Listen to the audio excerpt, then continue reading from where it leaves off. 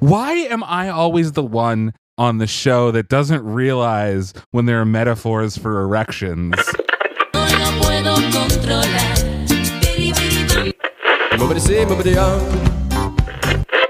me while I kiss the sky. Till the sun comes up over Santa Monica Boulevard.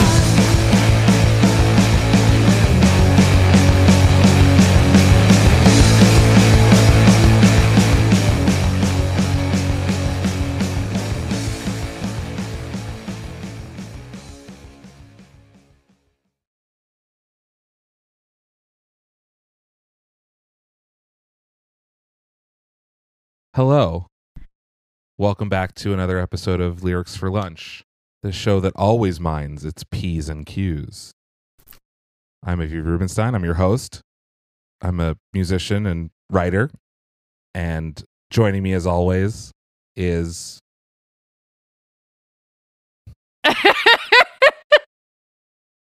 Hi, this is Lindsay. I nailed that intro. I don't know. First of all, you have the energy level of like a zombie right now. All right. Well, it's 6 p.m. on a Monday. All right. You want me to do it again? I don't care if you want to be like, hi, clearly this do is care. phone sex, Aviv. This is phone sex. All right. Fine. I'm not going to do phone sex, Aviv. Hello. Welcome. Why are you laughing already?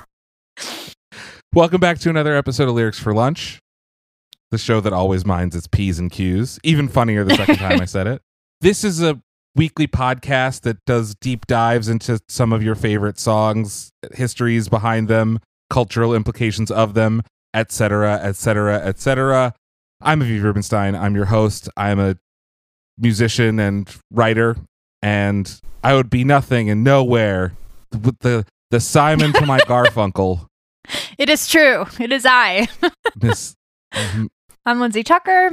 It's me. I'm a journalist, and I research songs for y'all every week, except this week. Except for this week, we have it's a very auspicious occasion. We have our very first guest Woohoo! on the program talking to us about a style of music that I have no clue about at all, and so I'm looking forward to learning about Can you it. please introduce our guest? One miss. I'm doing it. I literally just. Oh, Sonia Missio, how are you this? I'm how are you great. This week, Sonia? Thanks for having me on, guys. This is really exciting. I'm a, long-time listener, first-time caller. Oh my Jesus. Okay. So Sonia, who are you? What gives you the right? Absolutely nothing gives me the right. As you can both probably see, I am a white-looking girl, and from my accent, I am from Toronto. So I have absolutely no right.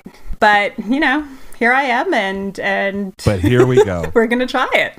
But tell us a little about yourself, Sonia. Sure. So I am a wannabe music academic who kind of switched from studying music to studying sports, which is not the normal kind of path, but there is actually a lot of overlapping and overlay.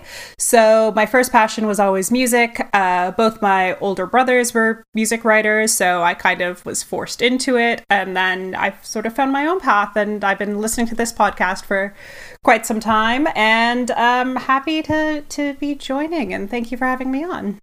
Thank you for coming on. Thank you so much for coming on. And listeners, you might remember Sonia's name from being the angel who sent a couple of emails to the Toronto Library for us, the University of Toronto Library for us, to help track down the Leonard Cohen papers in the Lost Verses of Hallelujah. And so, yes, she's been a good friend, good soup, as they say on TikTok. Yeah, and the library should actually be open in September. I mean, COVID is kind of a disaster in Toronto right now, so I cannot make any promises, but I will follow up with the librarian I was speaking to earlier, and I will see if I can get in to snoop around and take pictures. And if I'm not allowed doing that, then You'll trip to Toronto. It's so exciting. that 10-minute I'm bike very ride. excited. But yeah, So what are you kind of obliquely mentioned what we're talking about today. we're going to be talking about grime today, which has sort of had a rebirth recently. Thanks kind of in part to another fellow Torontonian named Drake, who I think is a little bit more of a household name than I think grime music is. But where my, I guess, journey with grime music started is my partner is English. And when we first started dating, we did that whole sort of like Christmas in London thing, you know, where you go to like Harrods and it's very Love Actually and it's wonderful. And You hold the signs up. Right? I don't know if we'd still be together if he did that. just saying. He's somewhere in the house, so hopefully he's listening and taking that hint. But so we did this whole like beautiful, like, you know, upper middle class high tea in like the London Museum experience. And that evening he took me to a party of his sort of like high school or whatever their equivalent is. They call it like form of some sort. I really don't understand the English. And he took me to this house party, and I was kind of expecting kind of something similar to Canadian, like I don't know if you guys have them in the States, but like a kitchen party, like, you know, you play music in the kitchen and like everyone sort of just ends there at the end of the night, and it's like very tragically hip and like sort of like your old college favorites. Yeah, absolutely. So I thought that's how it was going to be. And it was nothing like that. It the friend who is kind of hosting the party with his partner, he was a music producer and he worked with people like Basement Jaxx and like had this very cool scene, and they just exposed me to this music that I'd never really heard before. And now I'd heard like house music and things like that, but not in this sort of scenario where I was hearing like people mix things, and it literally like blew my mind at the time. Probably not literally, but you know, it was this very, very cool music that I just never heard of. And Nick, my partner, is not a big music guy. Like, we never really connected over music. So it was really interesting to me that he had this sort of like second life that I didn't know about, and he started introducing me to grime, where his kind of background came from where you know, he grew up and what he listened to when he was in high school / university, I guess a little bit older. And it was so different from, I guess, North American sort of rap or hip hop, or I know you've mentioned like the streets and things like that before, that I really started diving into it. And kind of roughly around the same time, I started running, and I swear this will all connect. The whole point of grime is their beats per minute, which makes for the best running tracks ever, because it keeps you motivated. So I started listening to just grime on repeat while I was running, and I've fallen in love with this music. And I want to say right off the bat, I have no right to be talking about it, and I don't want to. Perfect. Yeah, 100%. So instead of being somebody who's giving this biography of grime music, I want to be a person who's helping build a bibliography of grime music, pointing you to people who are much smarter, much more into the scene, much more into sort of the history and the upbringing and everything, and then kind of pulling on cultural references that maybe you guys and your listeners or whoever understand a lot more, and kind of comparing it to a North American scene, so it kind of gives that sort of context. Okay, so as we get started, what is grime? So it started sort of as an underground genre in the early 2000s. A lot of it was based on different crews and like private radio stations. So yeah, our conversation, Sonia and my conversation before this came on, where we kind of gave Sonia carte blanche as to what she wanted to talk about. And she said grime, and I said, oh, like the streets? And she was like, no, you idiot. And I was like, I don't know a single thing about it. Me either. Because the one band that I thought was a grime band is absolutely not. Okay. So first I'm going to backpedal and apologize. And I will say No apologizing. Okay, I will not apologize. Yeah, this is tragically Canadian of you. No apologies whatsoever. I'm going to double down on my position, but again, before you get angry tweets from your millions of listeners in the UK, Mike Skinner does work with a lot of grime artists. It's just Mike Skinner and I was right. The streets aren't considered grime, but Mike's... Get the fuck out, Sonia. But yes, so there is a little bit of overlap there. I would say there are kind of three main things that make something grime. Number one is that beats per minute that I was talking about earlier. So it's about 140 beats per minute is how the syncopated beats work out.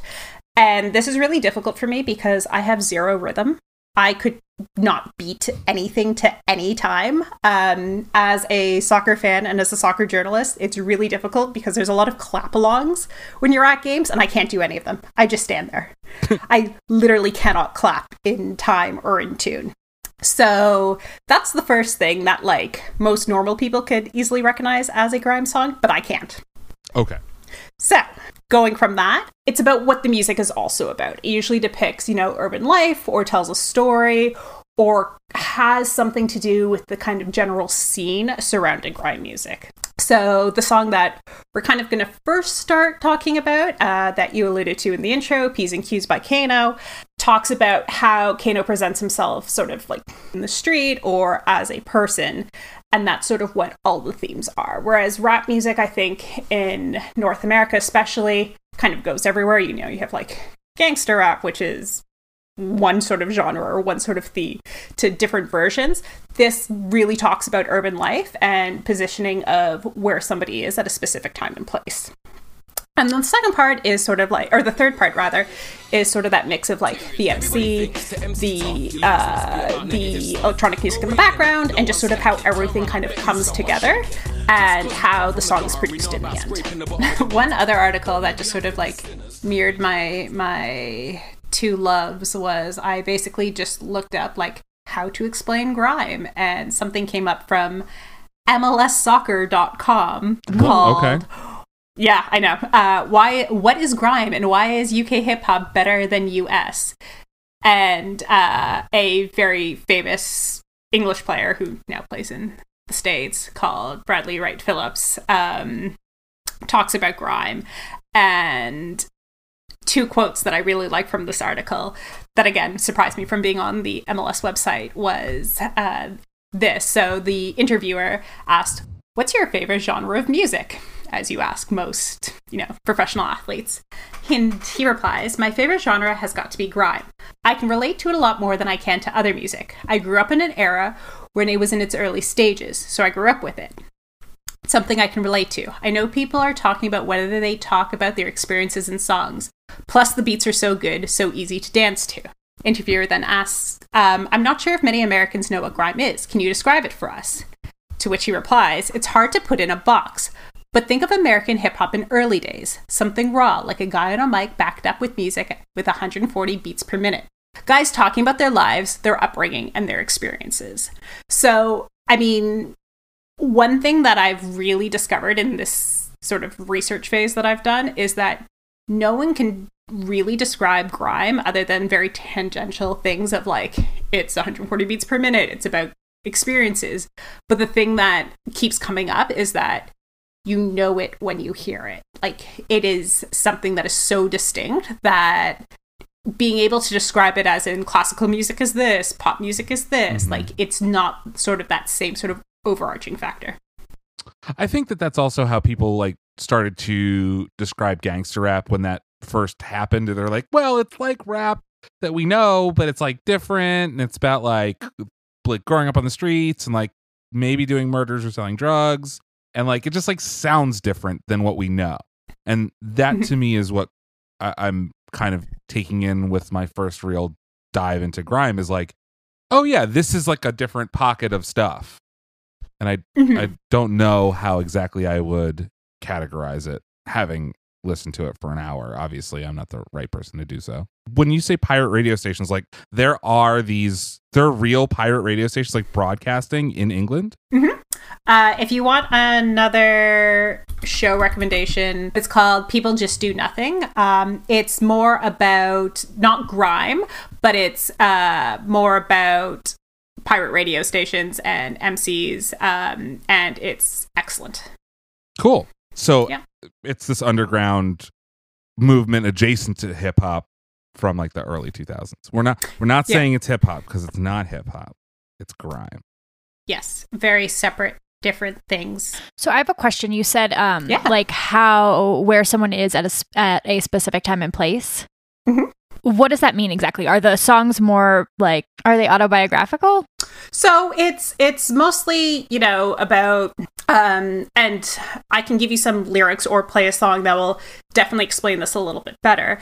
but it is about, urban street life, and some of it is about drug dealing. Some of it is about, being able to stick up for your friends, or just sort of general things of what is going on in order to kind of tell a story. Like, it's a lyrical story. There is a point to every song. Great. I guess we should probably listen to Yeah. a song so that we can figure out what we're all talking about here.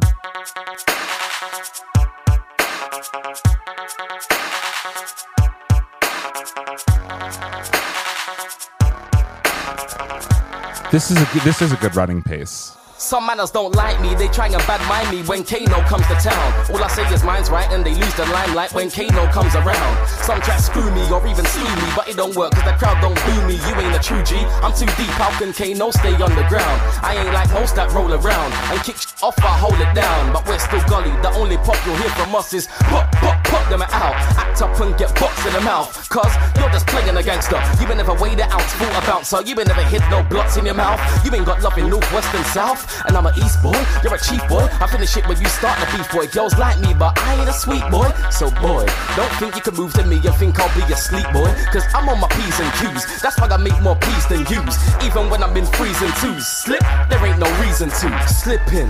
If there ain't a blitz between the click, that's slipping. No whip out the manor linking chicks, that's slipping. That's slipping. If you see me and I ain't with my crew, believe I'm on my P's and Q's, even on my own too. That's the difference between me and you. If you see me and I ain't with my crew, believe I'm on my P's and Q's, even on my own too. That's the difference between me and you.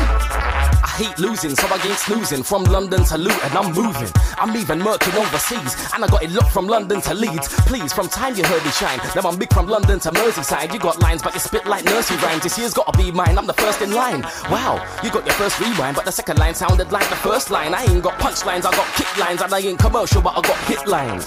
I spit deep rhymes, but I got the girls on my side from the first rewind. You might see my face in a magazine or in a fur coat in Face magazine, cause they're spreading the word out from raves that I've been, and they're bringing the purse out to pay for my team. I couldn't give a I'll break in the scene, making a scene and start making the cream. Scene? I got a gang with me, and when you walk with a gangster lean, you all talk, you don't wanna rap with me. There's no jokes or no pranks with me. If you see me and I ain't with my crew, believe I'm on my P's and Q's, even on my own too. That's the difference between me and you. If you see me and I ain't with my crew, believe I'm on my P's and Q's, even on my own too. That's the difference between me and you. If you see me and I ain't with my crew, believe I'm on my P's and Q's, in sneaks or shoes, we're in a Honda, get no Jeeps and coupes. We'll chief your crew, we're so hungry we'll teeth your food. So mind out before you find out who you're speaking to. I speak to yous on a level and speak the truth. So please, there's fuck in me, but there ain't no me in you. And please, you ain't busting one, let alone squeezing two. Say cheese, but it won't be a snapshot, pull out and try and hit like the jackpot leave. I ain't waiting around baiting the town for K to be found, that's slipping. If there ain't a blitz between the click, that's slipping. No whip out the manor linking chicks, that's slipping. That's slipping. If you see me and I ain't with my crew, believe I'm on my P's and Q's, even on my own too. That's the difference between me and you. If you see me and I ain't with my crew, believe I'm on my P's and Q's, even on my own too. That's the difference between me and you.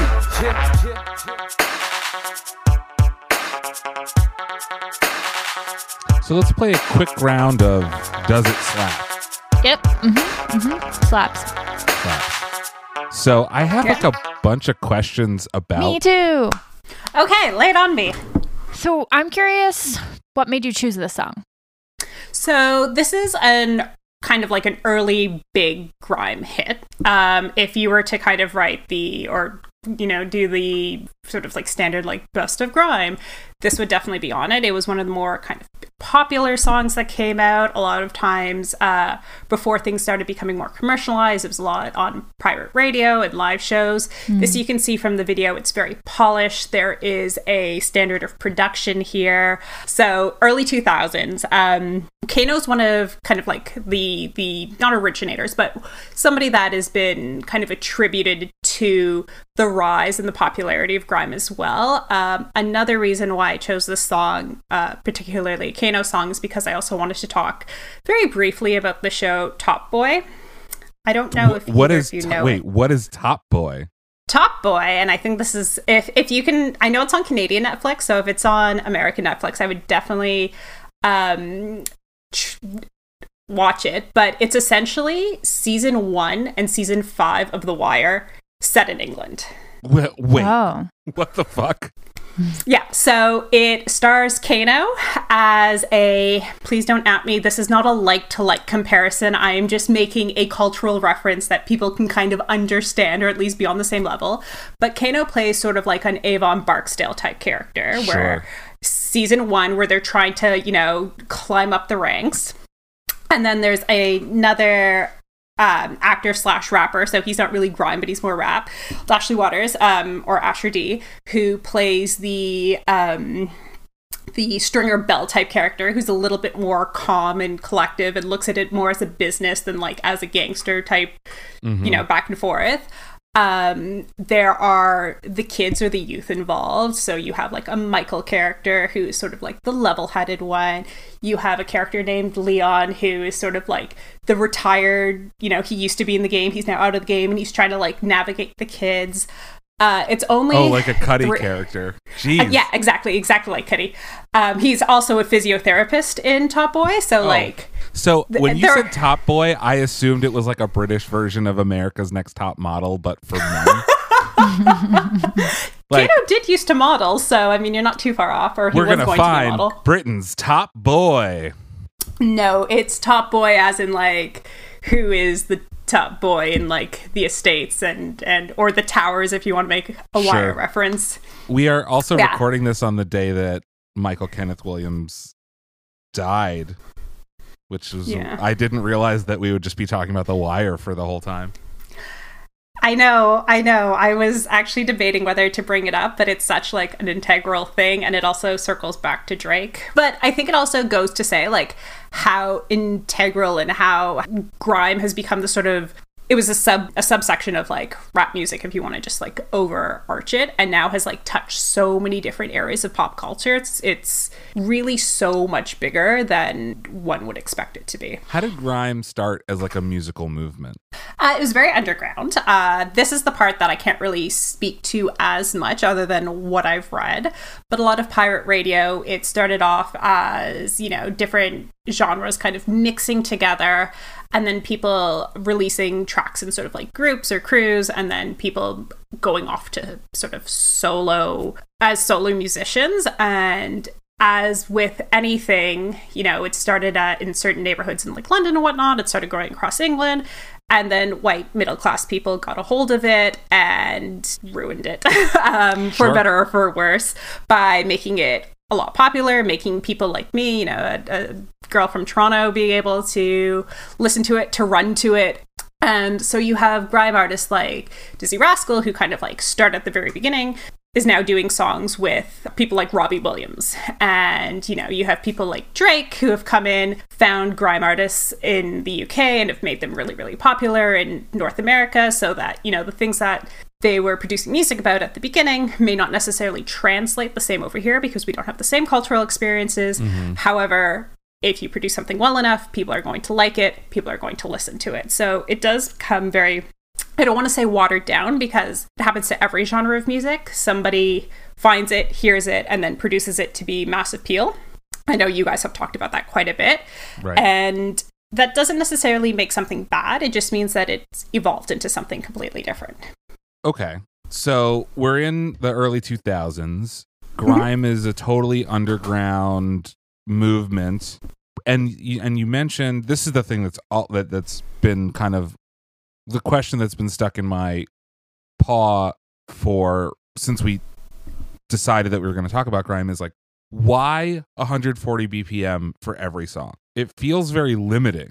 And I think that's sort of part of it. It's to be able to fit into that, I guess, that sort of like case, to make it not more challenging, but it's like you can step up and you can actually like play that in order to sort of like get in, right? Like it's you're able to fit into those constraints. You're able to produce something that is within those constraints that sound good. I suppose also that the constant BPM makes it easier to do it, like DJs to do it dance parties, to just like roll one right into the other, right? And it becomes this like big house track almost. Yeah, you'll also see too that a lot of songs reference other songs. Like it's almost not a call and response directly, but it is people kind of understanding and recognizing people who've come before them and making reference to that. Like it's very community based, which you don't really get in other types of music as well. Before we totally move on from P's and Q's too, I'd love to hear more about what the song is about. You know, you mentioned Grime each song is very specifically about something. So what is that song about? Sure. Yep. I mean, P's and Q's kind of, it means manners, right? Mm-hmm. Yeah, exactly. So I think it means something a little bit different, like mind your P's and Q's in like the south of the States. But in England, part of it is like being polite and proper. So P's and Q's, where it is said to originate from, I don't actually know if it's true, but the legend behind it is when you're learning how to write when you're a child and knowing, you know, which line for a P versus which line for a Q, because they're opposite. So making sure things are in place and being proper.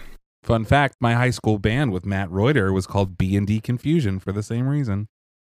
Oh, there you go. Yeah.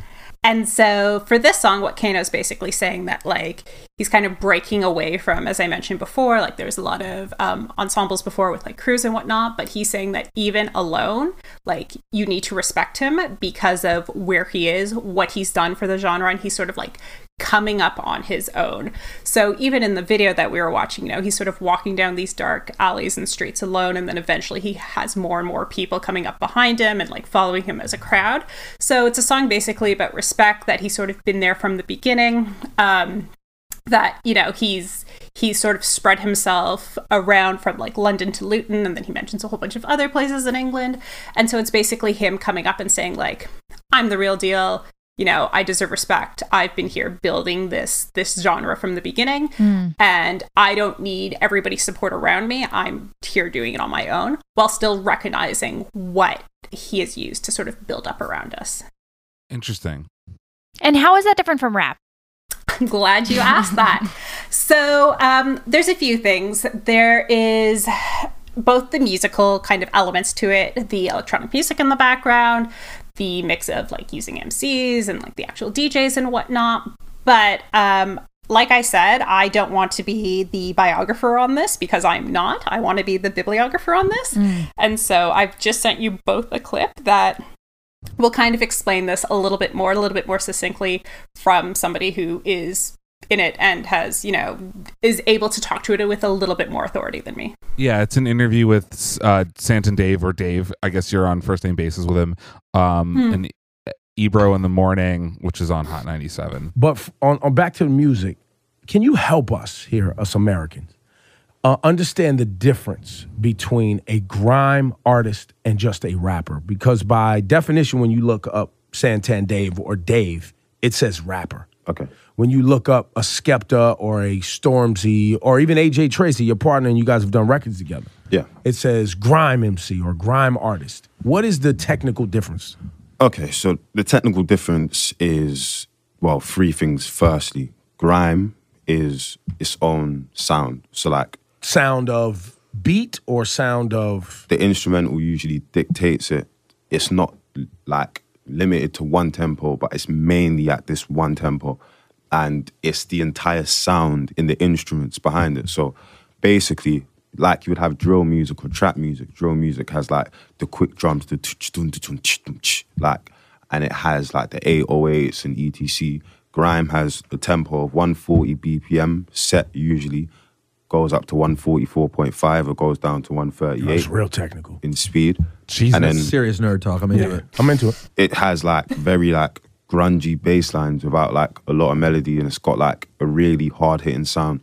So grime MCs, other things that they do usually is like they have radio sets where they rap and they switch instrumentals, and then when the beat changes, they have to catch the drops, and then they... It's almost like dance hall. It's cypher, but it's almost That's what it dance sounds hall like. in a way. Yeah, sort of. So like if I'm rapping, there'll be a beat underneath me, blah, blah, blah, blah, blah, and then they'll mix it in, change the beat, and then boom, I gotta catch the drop again, start rapping different bars, and if I catch it perfectly, I get something called a wheel up, which is like a restart. That's which dance is hall like, for sure. you know, it's like a grime orgasm. It's like the one way to win. If you're a grime MC, you get a wheel up, wah, Yeah. will, and then it's like, okay, start again, and then yeah, that's basically grime. Like, so there's a lot more to it. It's like a sound, culture, style. It's like the way that they dress and speak is very like accepting the whole British thing and then turning it into some like, yeah. So that's grime, and rap is, for me, it's just, I just go at any tempo and any sort of sound and beat, and I incorporate melody as well. So And some grime artists do make rap records, yes. yes, however, a lot of grime artists that make rap records, it's more difficult for them because they sit at 140 so much. When they try and come onto tempos like 90, 95, you see them start to elongate and drag their words because they've never really actually written to them tempos.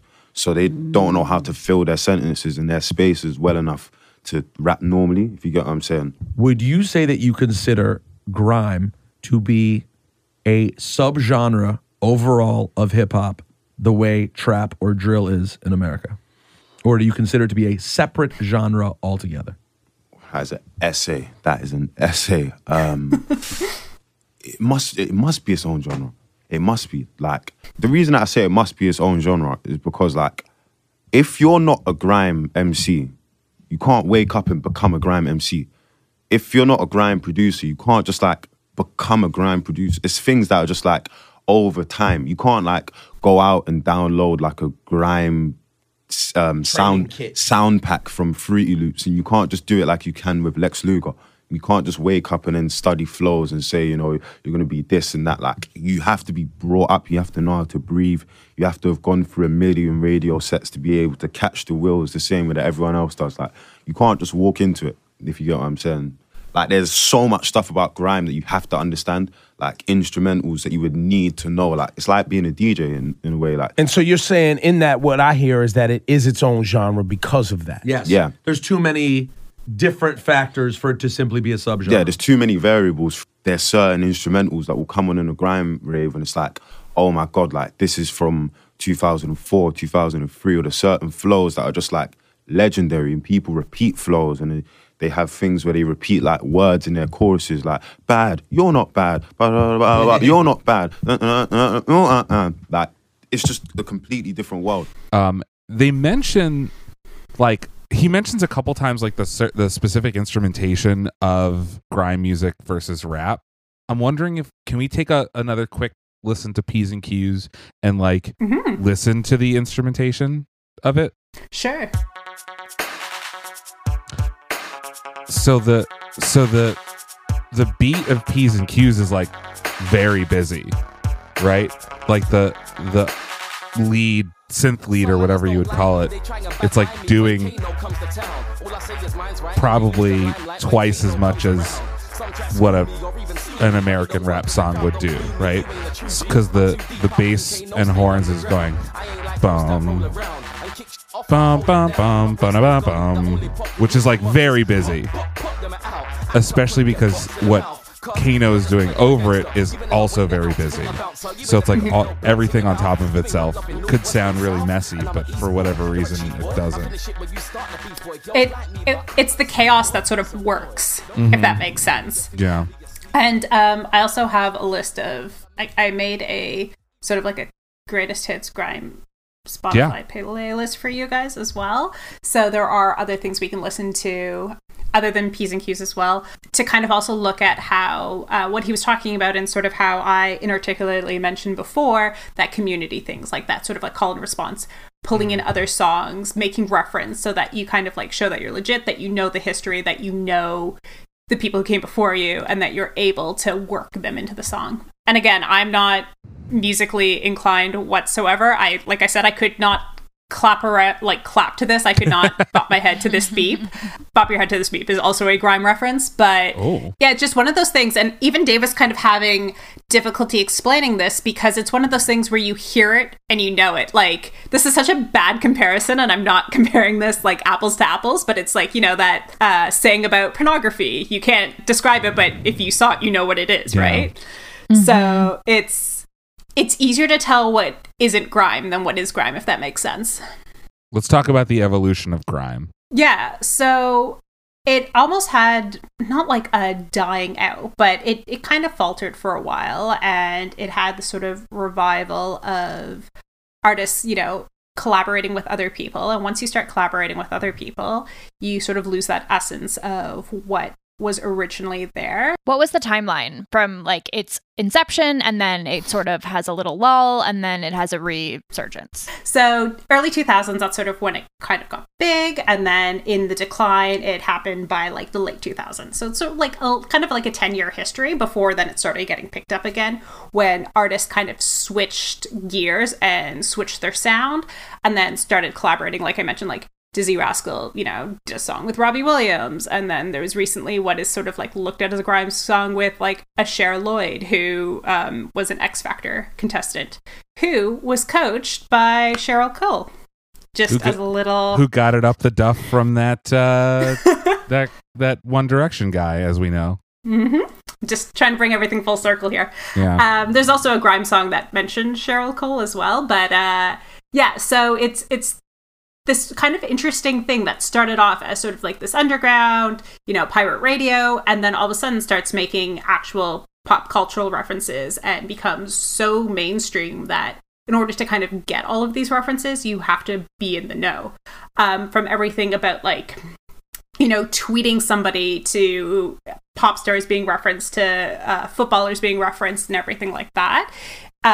To somebody like Drake coming over from Toronto, Canada, North America, wherever you want to place him, and starting to collaborate with different artists. And, you know, you have these sort of like old school grime artists who have actually said that Drake has revived, for better or for worse, this genre of music that has, so Stormzy has said it very publicly, saying, you may not agree with me, but you want this whole new audience, this whole new set of people to be able to understand and appreciate and listen and know what it is as soon as you hear it. And I think what's really interesting is that when you love something, you kind of want to keep it for yourself. Like it's sort of like that hipster mentality of like, I knew them before they got famous, or like I liked them on their first EP, etc.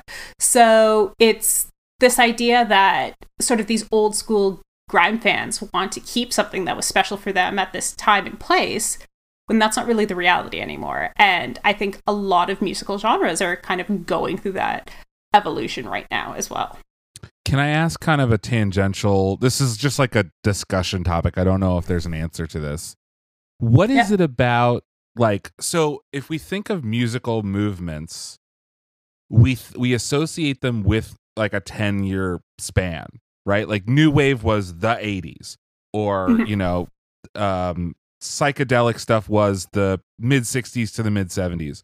What is it about like a specific like 10 to 12 years that seems to be the shelf life of a musical movement?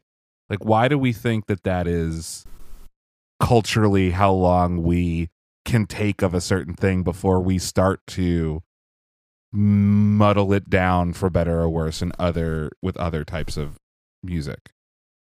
Do you want a depressing answer? I would love a depressing answer. Those are the only answers I get. I think it's because we grow up. You know, it's harder to find new music when you're older, right? Like a lot of times your favorite bands happen when you're in high school or university, college, whatever, because it's not so much the music that you care about. I mean, that obviously plays a part about it, but like I went to university at a time where Canadian music was massive. You had Arcade Fire, you have Broken Social Scene, you had like Metric, Sam Roberts, like all of these people who were making it huge on an international scale. Metric's Canadian, yeah. No. Emily Hayes, yeah. Learn something new every day. Here to help. And so, you know, for me, like, I'm very protective of that because it was my end of high school, going into university. These were huge bands that, like, meant something to me, and I can kind of put a timestamp on it. Whereas if I listen to Broken Social Scene now, I'm like, is this really that good?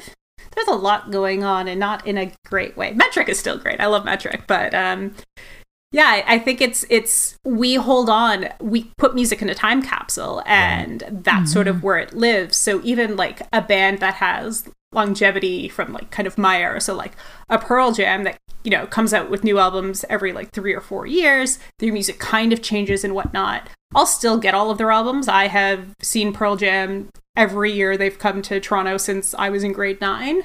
Don't care about their new music. Couldn't really name you anything after Riot Act, but I'll still consume it because I feel like I have to.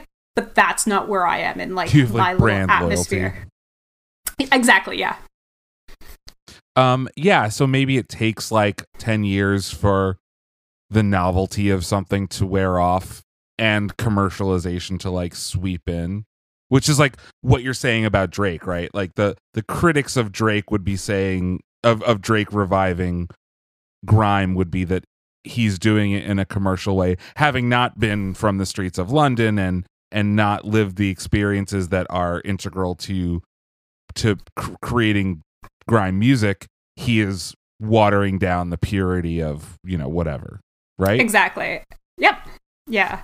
And like at the same time though, isn't that just sort of what music is? That somebody hears a sound that they like, they mimic it, they copy it. And not even talking about like, you know, white dudes stealing black music, but the idea of you keep reproducing things over and over again because this is what's popular versus what's not, what is going to be commercially successful, what is not. And then when you have a band that kind of comes out of nowhere, again, I'm dating myself in my era, but something like The Strokes that were so different at the time, then all of a sudden you have 9 different bands that like come out that have a similar sound or a similar feel, a similar vibe. Yeah, and I feel like there's a kind of an inspection of this novelty too. Like obviously the Strokes worked really hard to create their sound, and then every other band that imitated them were like, what is it about the sound that I love? And then they're kind of trying to dismantle it and put it back together with their own music. Mm-hmm. Exactly. And even like if you look at somebody like Elvis, who, you know, is incredibly problematic in many, many ways, but at least what you can kind of say from the history that's written by Elvis, that a lot of the music that he was listening to at the time, whether he knew it or not, had that influence on him. So what he was listening to influenced his music, not necessarily in a way that he was going to steal it, but that's what was available to him at the time. So you hear that music, you kind of get into that groove, you get into that understanding, that's sort of like your cultural point of reference, and then you go on with that. Obviously, there's privilege that comes in place where he was a white guy and was able to like make it commercially successful. But I don't know if he would have thought in the same way that he was taking from somebody else, or if he was joining in with somebody else. Yeah, that's that. And we talked a little bit about that on our first "You've Lost That Loving Feeling" episode, where like there was this kind of throwaway sentence that the people engaging in the movement called Blue Eyed Soul like came by it honestly, quote unquote, like they didn't quite realize the harm that they may have been doing to the culture, which like doesn't lessen the harm, but yeah, I think, you know, if you asked Elvis, because he's still alive and living on Venus or whatever, whether he stole music from black people, he'd say, no, I amplified music from black people. Maybe, I don't know. He was also not a great human being. I just wanted to circle back to Drake. So we're giving Drake kind of like the credit of reviving grime. I also read in The Guardian that Drake is credited with bringing Top Boys back and getting it on Netflix. Yep. So season 3 of Top Boy, he was a producer, executive producer. I don't actually know his title for it, but yeah, he brought the show back, and as Aubrey Graham, by the way, not as Drake. Just I would like to point that out because it makes me giggle every time. Is that I his see real it. name, Aubrey Graham? Yeah. Oh. Yeah. So, the thing. So I don't know. I always get stuck here because, like, if you're from Toronto, you know everything about Drake, and then if you're not from Toronto, I never know how much people know about Drake or why he's so important. I know that he We was don't in know a very much. wheelchair on Degrassi, which I've never seen. Jimmy, you've never seen Degrassi? I've never seen a single episode of Degrassi. Me either. Let's start this from the beginning. Let this be a Degrassi episode. I'm fine with that. I know that he's kind of a creep when it comes to Millie Bobby Brown. Yep. And that's and that someone there was like a rap battle between him and someone else, and that guy like busted him into the next century by telling him that he has like an illegitimate kid that he doesn't take care of, and that's basically all I know. Adonis, yeah. Really cute kid, actually. Not that that matters, but he's just a very, very cute kid. If he was ugly, we wouldn't need to take care of him. That's exactly what I'm saying. Thank you for reading between the lines. Yep, no problem. That's what I do around here. He's currently in a battle with... So I think this kind of sums it up. He's currently in a feud with Kanye, but like I'm in a feud with Kanye right now from my understanding of Kanye's life. But Kanye decided to like mini dox him by posting where he lives, like posting his house address. And everyone in Toronto's like, yep, we know this. Like that's how integral Drake is. Like, you know where his house is in Toronto. He lives in this place called the Bridle Path, which is like very fancy, but like not quite a I mean, houses have gates, but it's not a gated community. But like, so Drake, let's back up a little bit. This is going to become a Drake episode. I'm very sorry. I'm in. It's fine. Tell us everything about Drake. Cool. So backing up to the 80s, actually, Degrassi was a show in Canada that you guys actually have a spin-off of that was supposed to emulate Degrassi called Beverly Hills 90210 that went on a completely... Fuck off. Yeah, it went on a completely different direction, but it was supposed to be about real life high school problems. Or Degrassi started as middle school and then they went to high school. So it was supposed to be like regularly cast kids. Degrassi Street is a real street in Toronto. I used to live 2 minutes away from it, down the street from Kim's Convenience. Everything in Toronto on like Toronto television is real. Just letting you know. Literally lived across the street from Kim's Convenience. Okay, so Drake, 80s, Degrassi became Beverly Hills 90210. Yes, in the States. But in Canada, it remains sort of this sort of same thing where like they cast local kids and like it wasn't supposed to be this Hollywood glamour thing. It was supposed to be like real life stories about like teen pregnancy and drunk driving and all this type of stuff. Then it had a revival when I was in high school, which is where Drake comes into it. He played a kid named Jimmy on it. His best friend in it was named Spinner, and now Spinner drives Ubers. That just broke like a week ago, so you can see we're Canadian TV. You either become part of the Marvel universe and Drake, or you drive Ubers and take selfies with fans. So no middle ground in Canada. But yeah, so Degrassi had a revival. I know. Degrassi had a revival. Drake became really popular from it. And then he started sort of this rap career, which, you know, he grew up in this area in Toronto called Rosedale, which is like the third richest neighborhood. He came from a lot of privilege. But somehow, through talent, through hard work, I'm not disparaging him on that way, but he really put a different type of Canadian music scene on the map. Canada was last known for sort of that like Montreal pop movement that I was mentioning before about like Broken Social Scene and Arcade Fire. He started bringing Canadian hip hop kind of to the forefront, to the point where he literally kind of renamed the city the Six. And people use that now because Toronto used to be, not to go too technical into, you know, municipality and the politics of Canada, Toronto, but it used to be like 6 different boroughs that got amalgamated into like this mega city. And so like the fact that Drake has been able to rebrand the city, the fact that Drake is able to have influence and say over our sports teams. So like having the OVO court for the Toronto Raptors, who are an NBA winning team, like he is just so part of this city that it's really hard to escape him as a brand rather than just looking at him as a musician. So the point that I'm trying to get at is that I think the rest of the world kind of looks at him as a musician, whereas Toronto sees him more as this industry. So when he goes to the UK and he finds these musicians who were very popular in the UK, but were, you know, nameless in North America, and he's able to bring them over, that is very much on Drake's brand of exposing something and working it into kind of popular culture. And so where I can see like why people kind of get annoyed about that or saying that, you know, it's commercialization, it's selling out, that's exactly what he does. So are we going to see, or are we currently seeing Canadian grime acts happening? Yeah. So before this episode, I kind of threw it out on my Twitter saying like, hey, what's your favorite grime artist, grime musician, grime song, whatever, just to sort of see what my like own followers were listening to. If everyone was just like, what the hell are you talking about? And people were suggesting me people from Toronto I'd never heard of before. And one artist, I'll look him up now, has a song literally called Hockey. So, yeah.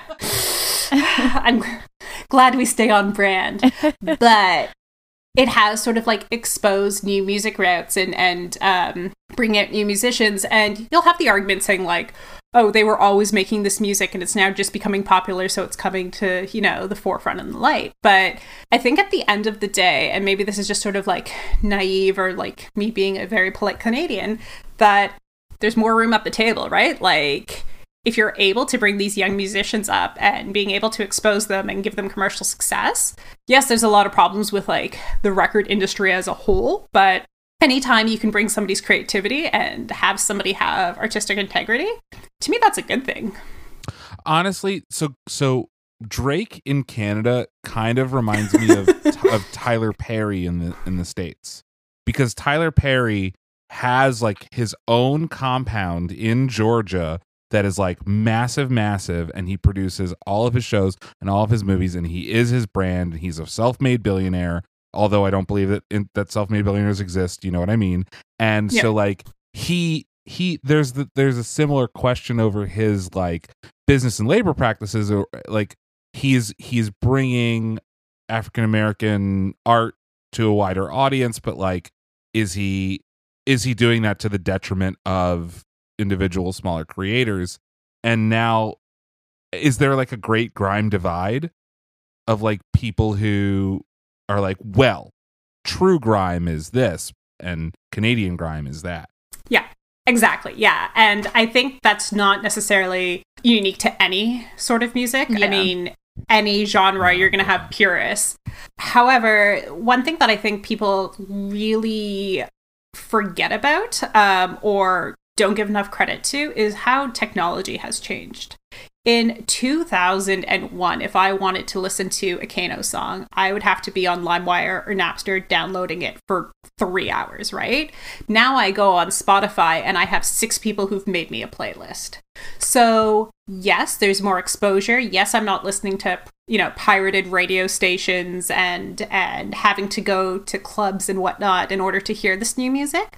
So on one hand, I understand how something that's really important or really special to somebody who've been there since the beginning and who was there since day one and like rose up the ranks. Like, I understand why this new sound is different and not what they want or not what they historically understand. But at the same time, like, you didn't have the same sort of what's what I'm looking for? The same sort of opportunities to hear and get exposed. If you lived in one part of London, you went to the same 6 clubs, you're hearing the same sort of 6 things over and over again. That will evolve and change, and, you know, you'll hear a certain sound. However, something that's happening in Manchester, something that's happening in Liverpool, something that's happening in Toronto, in New York, whatever, you wouldn't have that same sort of exposure at that time and place. Whereas now, between things like, you know, Bandcamp, Spotify, wherever you're putting music, even something like a MySpace back in the day where like people were putting themselves out there and being able to reach a wider audience, that's going to have a huge impact on music. That's going to have a huge way that people are going to be able to consume music and learn from artists that will then inspire the next generation. Like, I know it's such a like silly thing to quibble about, but like people talk about, you know, pop stars who have millions of downloads, or like another Canadian, Justin Bieber's Baby, and how like that's one of the most watched music videos. But you can't compare that to something like, you know, a Led Zeppelin or like Queen, or somebody who is musically much more talented, is much more deserving of records and accolades. Than Biebs? I don't know. I mean, Baby isn't a great song. He does have a few other bangers, but the ludicrous verse on Baby is like, it's like Stairway to Heaven, the ludicrous verse on Baby. Where he talks about Starbucks as a metaphor for erections. Wait. Why am I always the one on the show that doesn't realize when there are metaphors for erections? Wake me up like a Starbucks? I mean, am I just... All right. Leaving. Yeah. It's about sex. In Baby? Oh, and Lindsay, I have a grime song just for you. Oh my gosh, really? Yes. I can't wait. and you will see exactly why. Oh my God, I as can't soon wait. as you open this link. I'm worried. You should be. Oh, shit. Taylor. So this is Taylor Swift by the Asteroid Boys. Oh my God, what's happening? There's like a Timothy Chalamet Yeah, look-alike it's swimming. like a double Lindsay video. It's definitely a kitchen party as well, so I'm glad that I brought that up earlier to come full circle.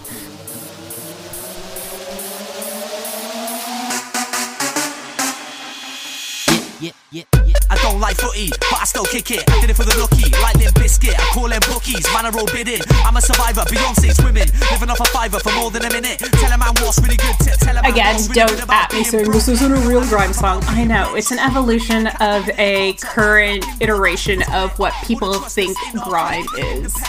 Is your Twitter just like full of trolls? Yeah. I'm a female sports writer. I am like Okay. PTSD all the time. I can say a score that has been like determined and people will argue with me about it. I know. I'm glad that my brand is just Taylor Swift all the time now. You have no idea how much Taylor Swift content I cut out of the show. Is that even true? I don't actually know how much the song actually has to do with Taylor I Swift. know, like, I heard Beyonce. I haven't heard anything about Taylor yet.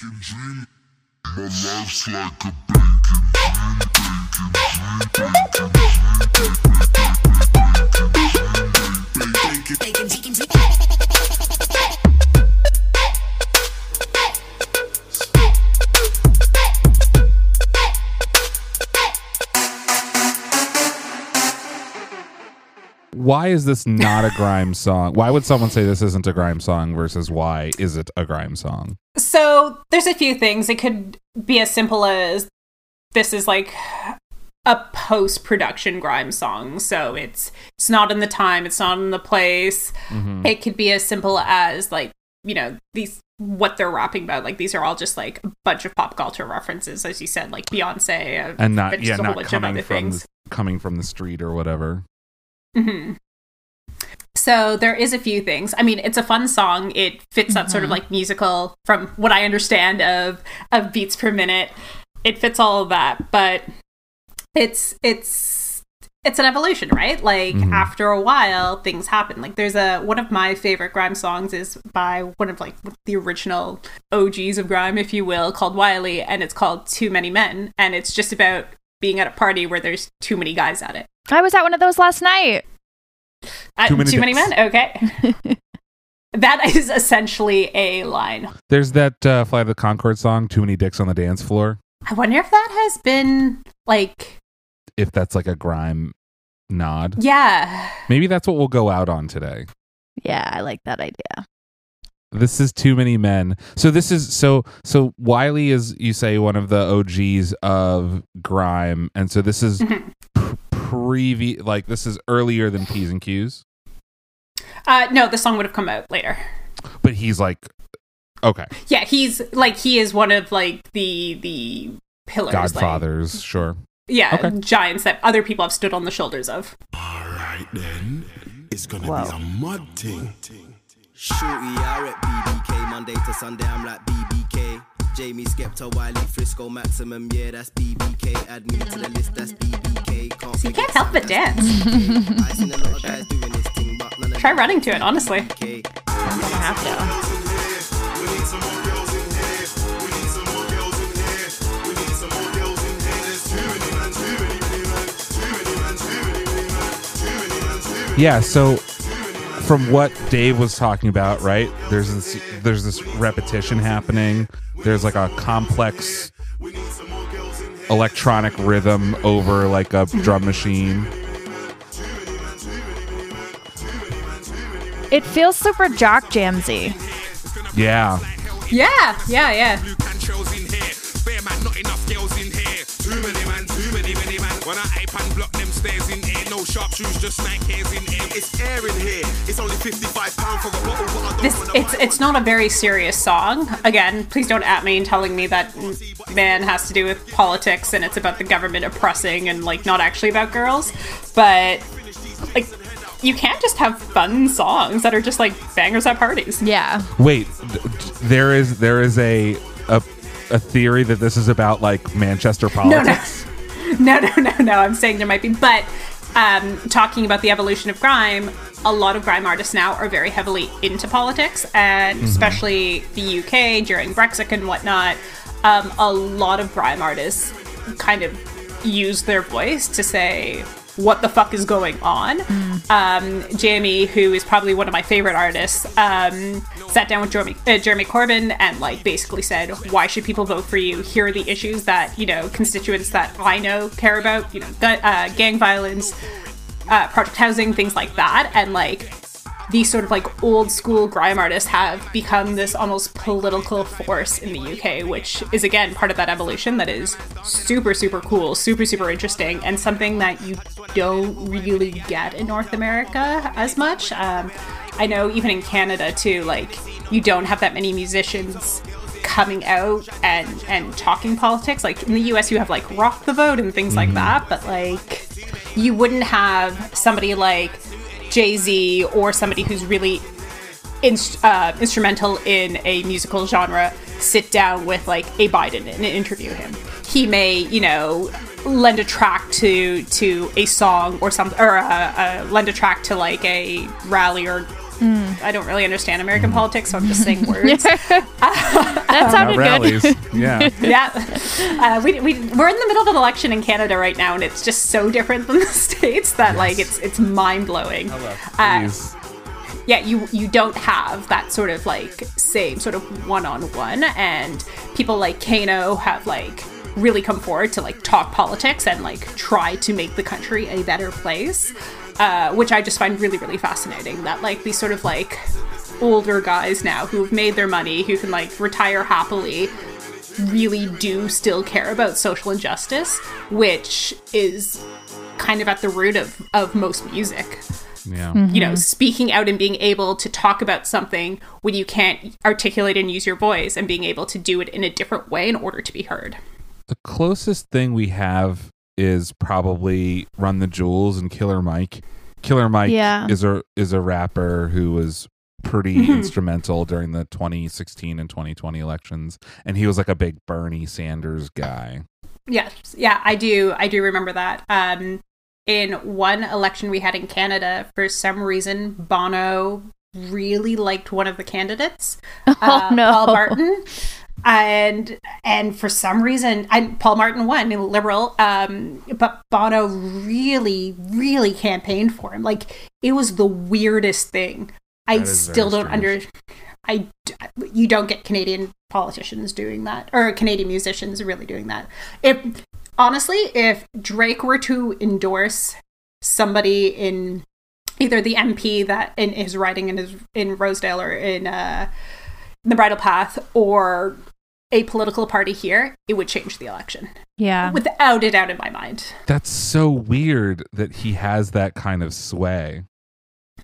He is very good friends. He is very good friends with the mayor of Toronto, and basically Drake could say, I want the CN Tower lit up in this color this evening, and John Tory would do it. Holy shit. Because he's so important to the cultural and like fabric of Toronto.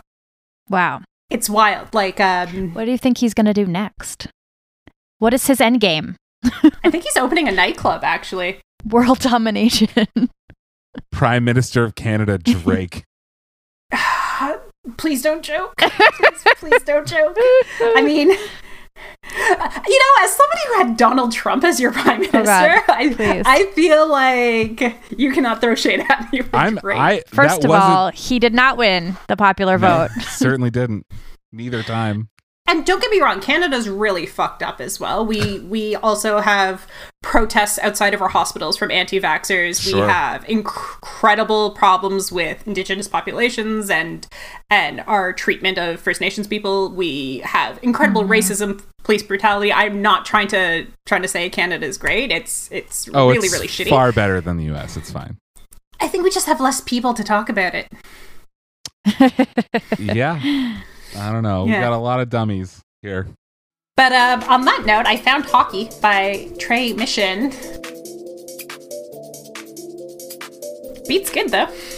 Yeah, I can Yeah. definitely hear the difference between like the next wave of grime, let's say, and who's considered like the OGs of grime. Like Kano and the one that we just listened to sound very different. Wiley? Yeah, Kano and Wiley sound different than Trey Mission and the Taylor Swift guys. Asteroid Boy or Kicked whatever. out the games, what you get, Trey still reappear yearly. Could have been Rinse or Radar, me and Mad Max get Terry. See Matt Kane in the cup, whoa, that one there, that's scary. Me and Young Josh. Yeah, I really like this one. It's very smooth. It's very well produced. Yeah. The production value is very high. OxyClean, no acne, low so the feds don't rat me. Yeah, the grungy bass is gone and it's like very clean now. The move, go learn to attack. Vic told me that niggas got comfy, then it got peak when they heard you was back. Trace Flow already heard you with that. It's weird. It's weird that to hear a grime song without like a thick British accent.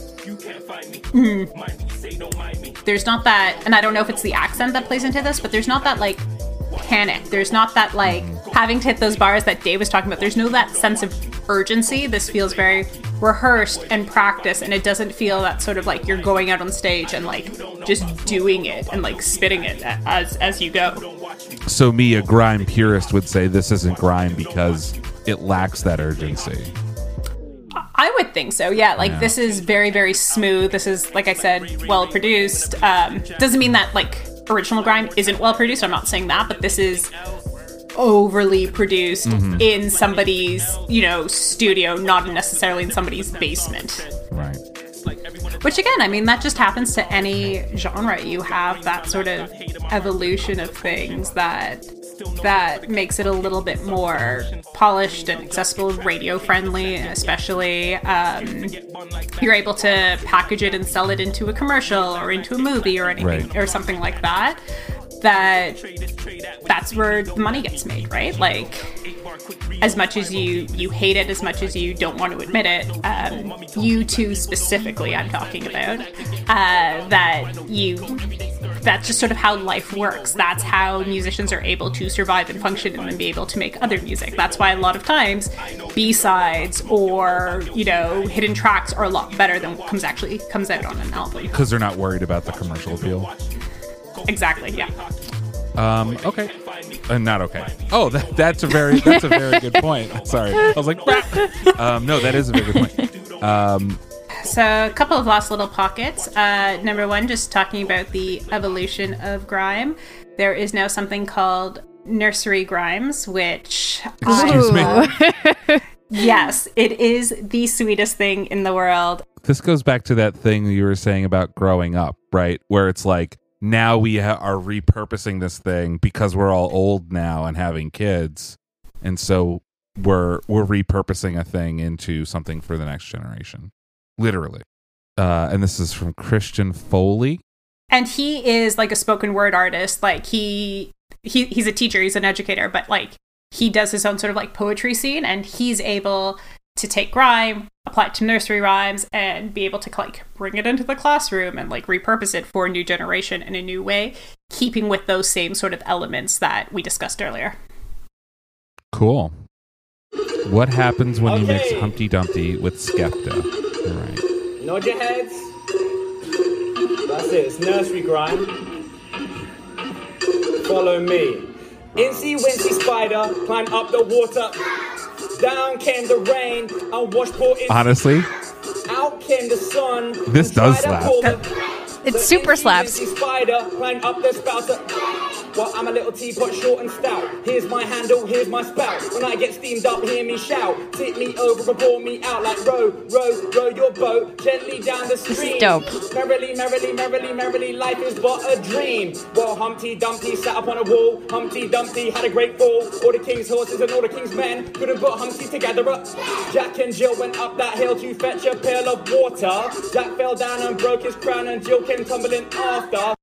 This is great, and it also is like it shows like what different rhythms are, right? So it's like you could be on the 4, you could be on 8s, and like he threw triplets in there. Like it's a ton of cool variation within that same beat, which I think is part of that thing that you're talking about of like when you have this cage of 140 BPM, like you need to get creative to keep it, fresh or whatever? So I want to kind of end with one more song, just like as part of the conversation, from probably my favorite grime artist, which is Jamie, who, as I mentioned before, he's one of the sort of like original guys who's now moved more into like politics and producing and whatnot, and being able to kind of use his position to leverage this next generation into caring about things. But this song is called Serious, but it also kind of explains the process of like grime musicians and how everything kind of like works together and fits together. It's one of those songs that was so important and so instrumental that people now still reference it with the line Serious. But it's a fun song. It's a smart song. It's really clever lyrically. Which I think also kind of gets sort of brushed aside. People hear lyrics and like, they sing along or they bop their head to the beat, which is a line from the song that we're about to listen to. But if you were to actually like sit down and read the lyrics, like it is social commentary, and it's very clever and smart social commentary. And I think that's one of those sort of missing pieces that maybe hasn't transitioned as well into the sort of new grime era when they're talking about Beyonce or Taylor Swift or however they spelt her name. It doesn't have quite that same feel as like American hip hop and when you guys did your NWA episode and things like that, where lyrics actually meant something and it was very specific to that time and place. Yeah, and it's tough to stay political when commercialism is knocking on the door saying like you can make all this money if you just make something that everyone will like. Republicans buy sneakers too. Pull up the lyrics and follow along. Sing along if you'd like to. J-M-E. A simple music lesson. Think about it. Serious. Everybody thinks to MC tough, your lyrics must be about negative stuff. Go raving, no one's skanking. Turn around, I bet you someone's shanking. Just cause we come from the gutter and we know about scraping the bottom of the butter, don't mean we have to be sinners. Major labels don't want killers. Think, who's gonna sign a guy with a shank? Or a guy with a 9 mil? What you're gonna get is a 3-figure deal. You MC at a rave and get a bill, but that bill ain't gonna last. It will go fast and it might be the last shows for a while, so you won't have no dough for a while. Serious. To the beat, just bop your head to the beat. If you don't wanna dance, to the beat, just bop your head to the beat. If you don't wanna dance, or lean back, then bop your head to the beat. If you don't wanna dance, to the beat, just bop your head to the beat. Serious. You're not serious, don't say serious, I say serious. You wanna get serious, let's get serious. You can't hack serious, so don't say serious about serious. You're not serious, don't say serious, I say serious. You wanna get serious, let's get It kind of reminds me of Eminem.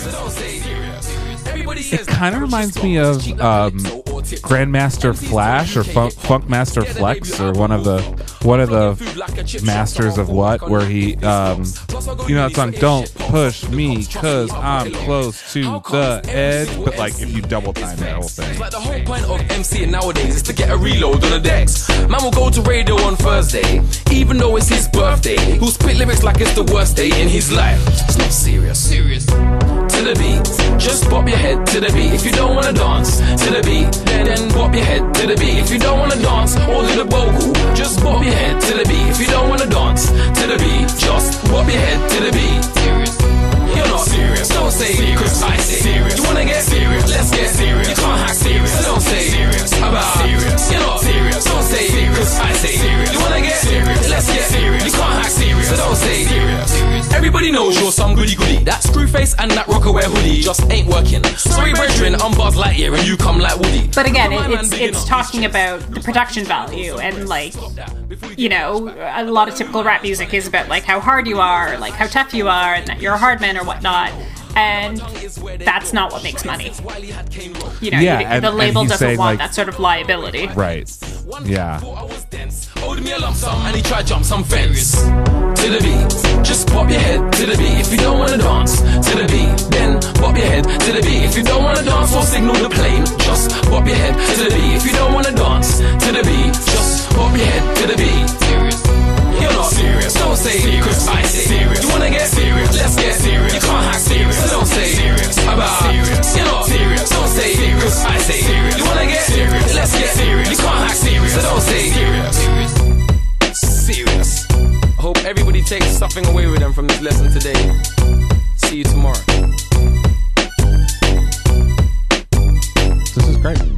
love it. So where can people at you on the internet if you've made one tiny little mistake in your speeches today? And you mentioned there was a Spotify playlist, so maybe we could share that for anyone who wants to hear more. At Sonia Missio, please don't yell at me. I'm very sensitive and a polite Canadian who takes things really personally. Yeah, don't. So today we're going to go out on the Flight of the Conchords doing their version of Grime with a song called Too Many Dicks, parentheses, on the dance floor. Which is usually the case. To show you how much I've learned, I've heard this song for like 10 or 15 years at this point and did not realize it was a Grime song until I just like listen to it now to check it. And it is like them doing Grime. So you've taught me quite a bit about songs that I already liked. You knew it all along. It was always in your heart. The real Grime was the friends we made along the way. Do we have confirmation that this is Grime? It's kind of techno-y. Well, shit. Yeah, this is more like a... God damn it! Well, never mind. Devo. All right. Find us on the internet at lyricsforlunch@gmail.com. Instagram and Twitter at lyrics. At Lyrics for Lunch. Leave us a rate and review wherever you get your podcast. Apple Podcasts is the best. Let us know what your favorite Grime song is. Fuck yeah. Fuck yeah. And tune in next week when we do this again. We don't know what we're going to do next, do we? We don't know what we're doing next. And you're at Sonia Missio on Twitter. It's Sonia with a J. Yep. Thank you so much for joining us, Sonia with a J. Thank you very much for having me. It was a lot of fun. Thank you. This was such a pleasure. And until next time, I'm Aviv Rubenstein. I'm Lindsay Tucker. We'll see you on the dance floor with Too Many Dicks. Too Many Dicks.